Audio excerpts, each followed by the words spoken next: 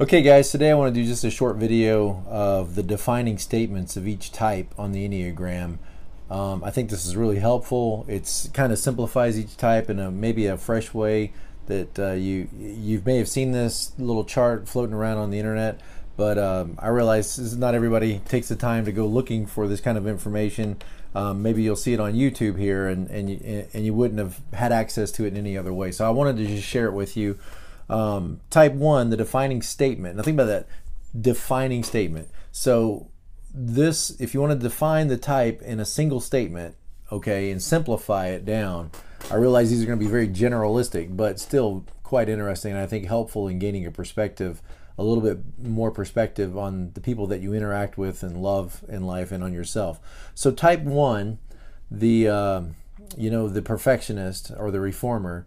Type 1's defining statement is, there is a right way, let me show you how. Okay, so type 1 is saying there's a right way to do these things, and they feel like they know that. It's an intuitive understanding of the way things ought to be. You know, when you're done with your food, what do? You take your dishes and you take them to the sink, or you take your trash from the table and you carry it over to the trash can. And that's the right way that you should behave.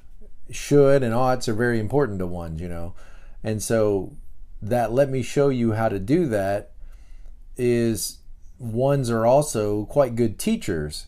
And the actions that they do are often done in such a way as to show you what you ought to be doing, teach you what you ought to be doing. So there's a way in which this ought to be done. There is a way in which this should be prescribed and makes the world more fair. And if everybody would do what they ought to do, if everybody would cut their grass and wash their car and take their trash out, then we could all live in a much more organized, ordered world. Wouldn't the world be a better place? So there's a right way to do things, and let me show you how to do it. Okay, type 2, the defining statement for type 2 is, if those I love are happy, then so am I. If those I love are happy, then so am I. So the 2 is looking externally to the world around them, particularly to the people that are closest to them in their world. They're probably their family, their kids, their spouse, their parents, all the people that are around them, closest to them. And if they're looking to, what can I do to make you happy? What can I do to get you what you need so that you can be happy? And if you're happy and you're happy with me, then I know I'm a person of worth and value. And they're in that shame group of 2, 3, and 4. So they're asking questions of themselves of, am I valuable? Am I worth anything? Well, if everybody's happy with me, and I've made everybody happy, and I've been, the perfect child. The 1 kind of has that too. I've got to be the perfect child. I got to parent myself so my parents don't have to. I've got to be the perfect child, and then I'll be okay. I'll be good. And the 2 is saying, if I'm the perfect child and I'm, the princess or the prince, then I know I'm valuable. I'm worth. It's almost like the 2s, 3s, and 4s are dealing with this question of why were you born? What validates your existence? Well, look at me as a 2. Look at me. I'm helping. I'm giving. I don't have any needs, so I'm taking care of your needs. And if you're happy, then I'm happy. Well, here's the problem. What if the people around you, in their own unhealth on the Enneagram, what if they're not happy or displaying happy? So the 2 has a real struggle because they kind of have that desire to see everybody around them taken care of, and they want to know that they're the reason that you're happy. Not just that you're happy, but I'm the reason that you're happy. You're happy with me. Well, it can be kind of a challenge to try to keep everybody in your life happy. Okay, so type 3, my worth, this is the defining statement of type 3. My worth depends on what I do. My worth depends on what I do. Think about that. My worth, my value as a person doesn't depend on the fact that intrinsically I exist, but based on what I do, or probably also maybe how attractive I am, or how admirable, I guess, I am. So they're dealing with a question of worth and value. I don't think an 8, for example, wakes up and wonders, am I worth anything? Am I valuable? An 8 wakes up and they say, I got to get junk done. And I hope people don't get in my way and they aren't stupid. I got to get junk done, And a 7 wakes up and says, I wonder what I could do today. This ought to be fun. This will be exciting. Realize that the other groups, the 9s, they're not primarily dealing with the question of, am I valuable? Am I worth something? I've got, a lot of 3s in my life, a lot of 2s in my life, I got a lot of these people in my life, and I see it, how it plays out in the real world with real people. And one of the things I hear 3s say is, when they're upset with somebody is those people are worthless. They'll say, oh, so-and-so, people that do this, people that don't do that, man, they're just worthless. And I wonder if that comes from that, that always struggling with your own sense of worth and value. Like you're always trying to legitimize your worth and value. And the defining statement of the 3 is, I know I'm worth something because of what I do, of what I accomplish. So that's going to drive you to accomplish a lot. It's going to drive you, to do a lot of things that maybe just aren't necessary, but you feel like they're necessary because you're trying to understand your worth and value. Okay, number 4, type 4. The defining statement of type 4 is feelings and being authentic are most important. That your feelings are communicating information to you. And that's true, your feelings do communicate information to you.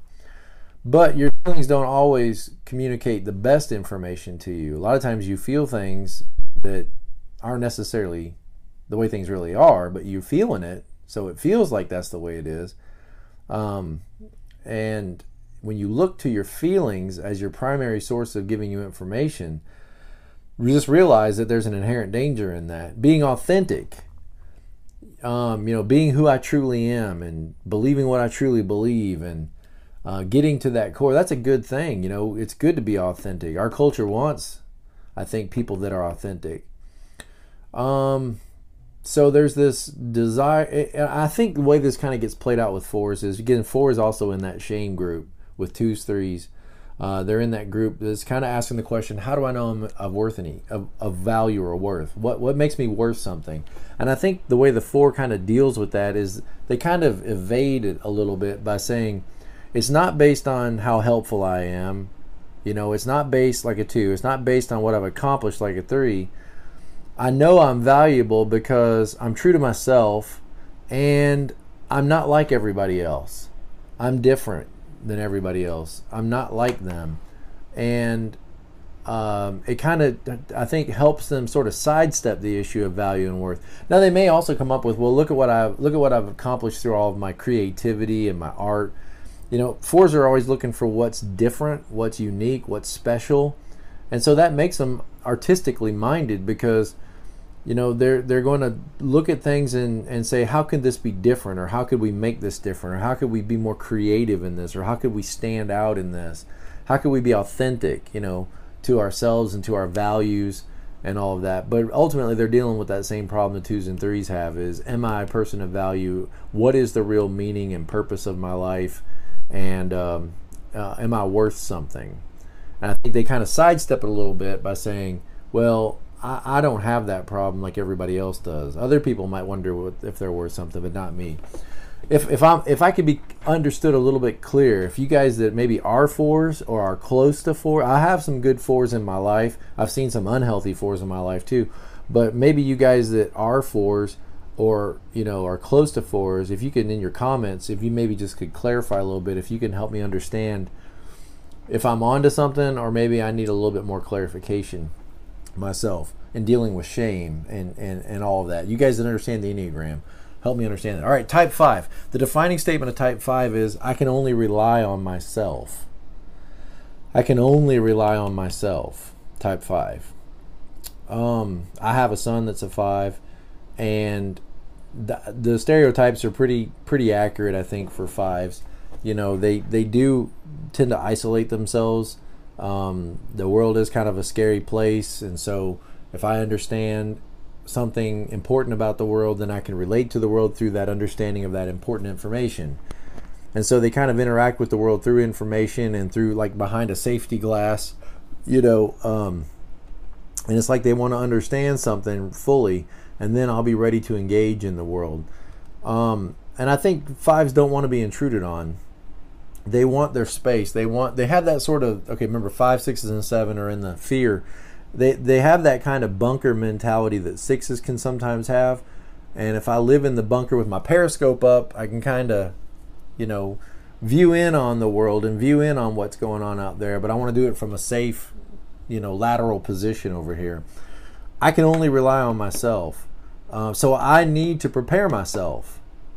Other people are intrusive. Other people want to invade my space. Other people want to tell me what politics I should be interested in. And 5s, just in a sense, are like 9s, just kind of want to be left alone.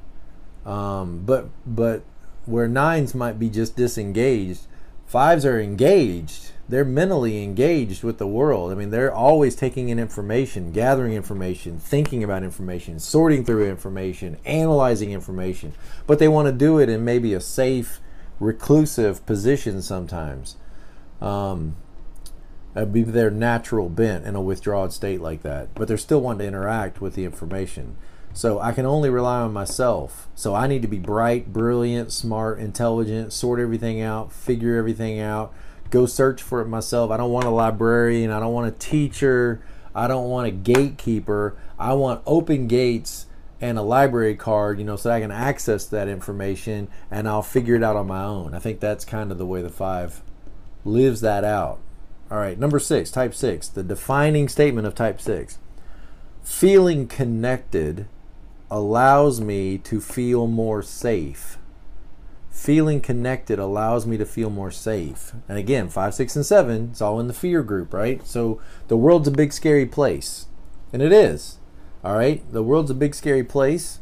And the way the 6 deals with that fear is being close to the right people, doing the right things, puffing up against the fears and facing them head on.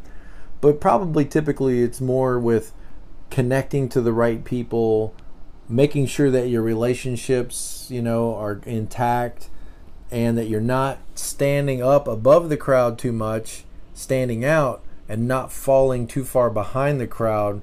You're blending in. And in that blending in, it's like camouflage. You're camouflaging yourself away from your fears. So I don't have anything to be afraid of because I'm so close to everybody, I'll never get fired. I don't have anything to be afraid of because I get my work in on time and I do it according to the manual. So when they cut jobs, I won't get fired. That's kind of the way I think 6s work on their connections. The connections keep them safe. The connections keep them, from being a victim, is sort of the idea. All right, 7s, type 7, the defining statement of type 7. Life is a banquet. Explore it all. Life is a banquet. Explore it all. So there's a lot of stuff out there. Of course, the sin of the 7 is gluttony. So what's out there that I could experience? What's out there that I could try? What's missing from my collection? And so 7s are always focused on what they're missing. They're focused on what they don't have yet, focused on what it will take to meet their needs or fill their emptiness. And now how does fear relate to that? Well, it's kind of like, first of all, the fear of missing out. You could just say it that simply, is there is fear in the 7. They're afraid that they're missing something. They're afraid that they're not that they're stuck in boredom rather than, on a 4-wheeler riding it through the desert free. Or on a jet ski, riding it through the bay, free. Or on the back of a horse, riding, through the Rocky Mountains, free, uninhibited. That's what 7s, there's a fear that I'm going to be stuck in boredom and I'm going to sink in a quicksand of tedious, information or tedious limitations to my freedom. But another way in which I think this plays out with fear is, not only I'm afraid I'm missing something on the banquet. Life's a banquet, so explore it all. I'm missing something, so I have a fear of missing out. But I think it's a way to kind of run away from your fears. Like you can, mom's dying of cancer. Let's go to the carnival. See, when I'm at the carnival, I don't have to think about mom laying home being sick. So let's occupy our mind and rev our mental engine and stimulate our activity. Fill my mind and my face with cotton candy and clowns and trapeze artist, and then I don't have to focus on what I'm really afraid of, the dark side of life. And so I think that's kind of how fear can play out in the 7, is they're running away from maybe boredom, tedious at the least, and then maybe just the dark things, the dark questions, the heavy stuff of life, by sort of like always occupying, themselves and their mind, and trying to keep their mind revved all the time, because they're afraid of being alone. They're afraid of sitting with pain. Okay. All right. Type 8. There's the defining statement. Type 8, the challenger. You have to be strong to survive. You have to be strong to survive. I read that to my daughter, who's an 8, and she said, absolutely. Of course. What's more important than survival? And to her, it was apparent. Like, why would anybody, believe anything else except that? And I tried to explain to her, look, dear, not everybody's thinking about survival all the time. I mean, there's 8 other numbers on the Enneagram that just don't think about, they're out to get me. Maybe 6s, share that with 8s. They're out to get us, and the 8 has that posture about themselves that, the world's tough and people are going to screw you over and they're going to try to rip you off. They're going to try to take advantage of you, and you got to watch your back. You got to watch yourself. Now remember, they're moving away from the fear category and into the anger category. Okay, so there's still a little bit of that edge of fear, like the fear that people are going to try to rip you off, or the fear that people are going to take advantage of you, but it's moving into the anger quadrant of, and so basically what it is like, people are going to do stupid things, so you better be ready for that, and you better be ready to let them know that you're not going to take their junk from them.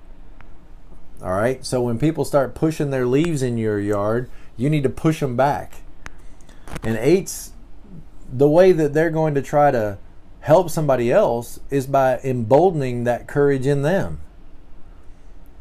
So like if somebody's going through a problem, somebody's got an issue in their life, maybe the 1 is going to say to them something like, let me come over and cut your grass for you. It looks like you're going through a lot. Let me do some good work for you, right? The 2 is going to say, let me sit and talk to you, and let me encourage you and help you, and maybe prepare something, help you in some way, run your kids to the doctor. The 3, I don't know. The 4 is going to sit there and weep and cry with you and let you cry, and they're not going to run away from your pain. They're willing to go deep into that pain with you. The 5 is going to tell you, look, here's the number of a good funeral home. Here's the number of a good lawyer. I gave you the information. What else do you expect? I'm not going to get emotionally attached to this. Here's the information that you need to know. The 8 is going to try. The 7 will take you out for drinks. What's the 8 going to do? The 8 is going to say, you shouldn't take that. You need to march yourself back into that office, and you need to give them a piece of your mind, and you need to let them know they are not going to take advantage of you.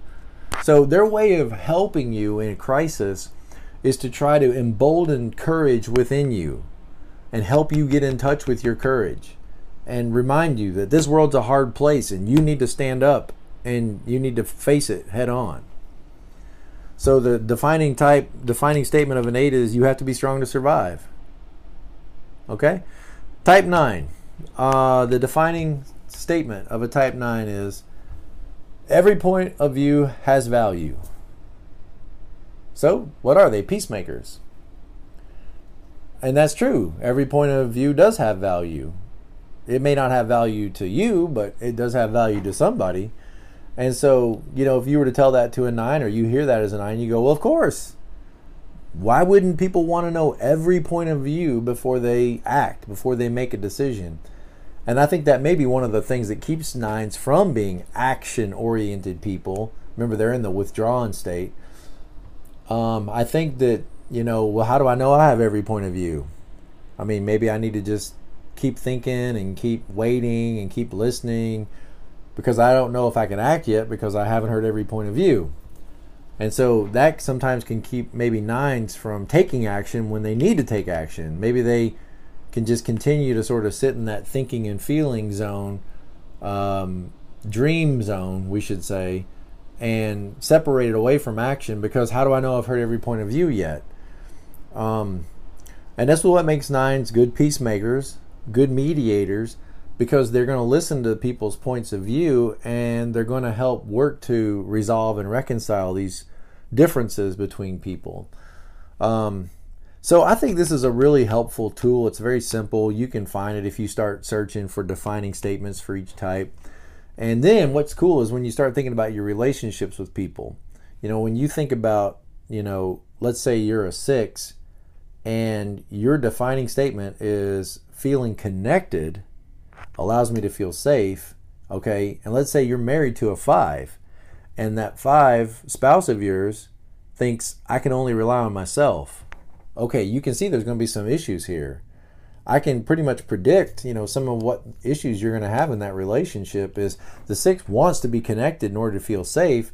The 5 wants to keep a distance between themselves and others and say, look, I don't want to depend on anybody else. So I'm going to be careful about who I'm connected to and how deep these connections run. So you can see that there's going to be some tension here in this relationship, and you can almost predict what that tension is going to look like and who's going to feel it the most. In other words, who's going to be the pursuer in the relationship, who's going to be the withdrawer in the relationship.